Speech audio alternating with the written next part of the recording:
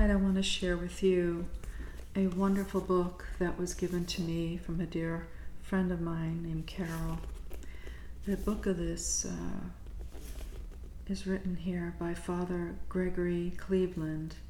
He's from the Order of Oblates of the Virgin Mary. He's the director of the Lanteri Center for Ignatian Spirituality in Denver, Colorado, where he offers retreats, parish missions, and training in ministry of spiritual direction.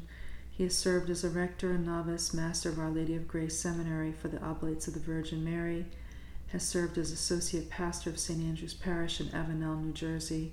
He is the author of Awakening Love and Ignatian Retreat with the Song of Songs. So this book is published through the Pauline Books and Media. I believe the copyright is 2020.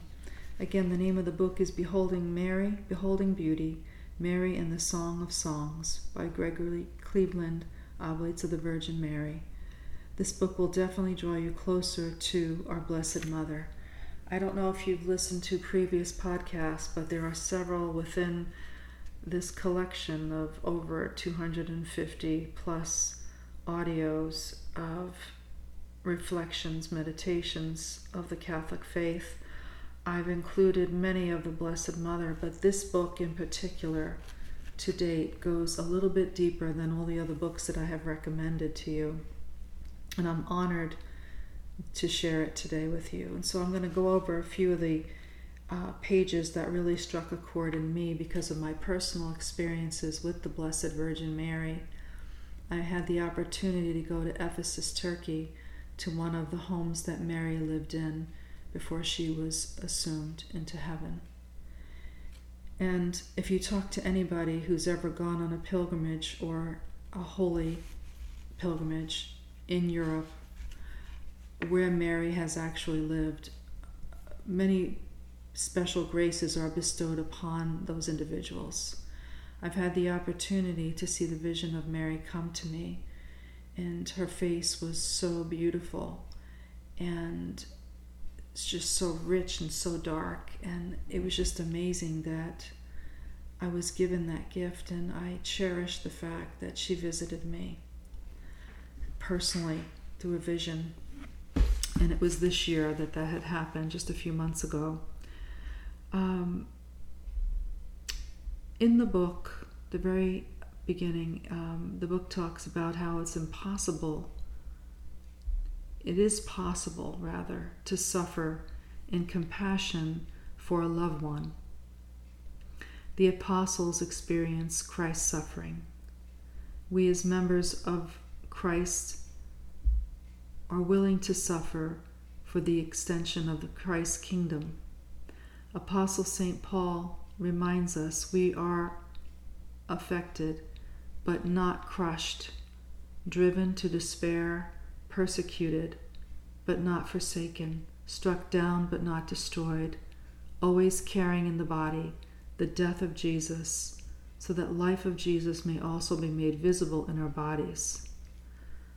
On page 197, I referenced from John Duns Scotus, defender of Immaculate Conception. While feeling this deep desire, Mary would nevertheless remain completely indifferent and surrendered to God's will as to whether she be in heaven or on earth for a longer time. I believe we have much to learn from Mary, and we have much to learn from these references.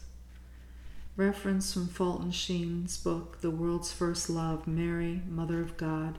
Mary did in fact live many years of faithful service to Christ and his church after the Lord's death. So when we read about the saints, or if we read about the Blessed Mother, we as Christian Catholics choose to imitate the saints and to follow in the footsteps, especially of our first mother, Mary. So again, she served many years of faithful service, and I think that's something that we as Christians should be doing already if we haven't begun that process. And if we haven't begun that process, we should be calling on Mary and invite her into the recesses of our heart and ask her to help us to live the way she lived. On page 198, paragraph 2, Mary received new graces and blessings that transformed her powers of intellect. Now, the more we read about her, the more we can become transformed in our powers of intellect. I believe that with my whole heart, my brothers and sisters. It goes on to say, Mary was transformed through her powers of intellect and will to persevere the divine essence of new favors and light.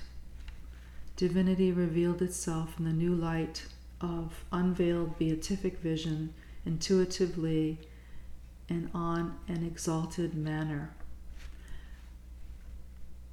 The homily of John of Damascene regarding the Domitian of Mary, paragraph 2, page 199, Mary kept her virginity intact. Listen to this, my brothers and sisters. At childbirth, Mary also kept her body free from corruption after death. She who carried the author, creator child at her breast should dwell in the divine tabernacles. She who seen her Son on the cross thereby received in her heart the sword of sorrow, which she had escaped when giving birth to him, should look upon him as he sits with the Father. It is fitting God's mother should possess what belongs to her Son, and that she should be honored by every creature as mother and handmaid of God. And the deeper we grow in the knowledge of Mary, the more we see how true these words really are on paper. This is our faith. This is the doctrine that we follow. Father Bernard, a Dominican theologian, explains Mary's noblest activity. She can only see every one of her children in God and care for them in Him. How beautiful, how profound, how truthful of a statement. I know in my heart she's caring for me as I'm speaking to you. I know in my heart she wants me to talk to you about her. And I know in my heart that she's going to reveal herself more and more to me through this beautiful apostolate, so that way I can draw you closer to her. This is her transcendent motherhood, Mary empowered to see those whom she generates as God sees them, and carry them always in their heart as God Himself carried them. We cannot imagine anything more beneficial for us than being penetrated and held by her loving gaze. And I've had that opportunity, my brothers and sisters. She did come to me in a vision, a very, very young virgin mother, probably not even a day past 17. And her face was just so dark and beautiful and rich, and she was so thin. And our vision, when it came to me, it struck me so deeply, so profoundly. And I believe it's because I've invited her into my life and this great work for the church and for the souls of every parishioner who wants to grow in their faith. And she's revealed herself to me in the brightest light that came into my bedroom. And I would never ever forget it, because the light that I saw that night was the light I saw as a little child that came to me, that would follow me in my room when I was just 11 or 12 years old. And I was a little bit afraid at the time because I didn't understand what that light meant. But as I grew older, I understood that it was Mary. She was always close to me. And now I need to talk about her so she can be closer to all of us. Again, we cannot imagine anything more beneficial for us then being penetrated and held by her loving gaze. In sublime contemplation of her Son, Mary's given a share in his vision. And we too can be a part of that by desiring to know Mary, by praying to Mary, and she will listen to that prayer, and she will bring that prayer to her Son. But more importantly, she will intercede for you in your lifetime.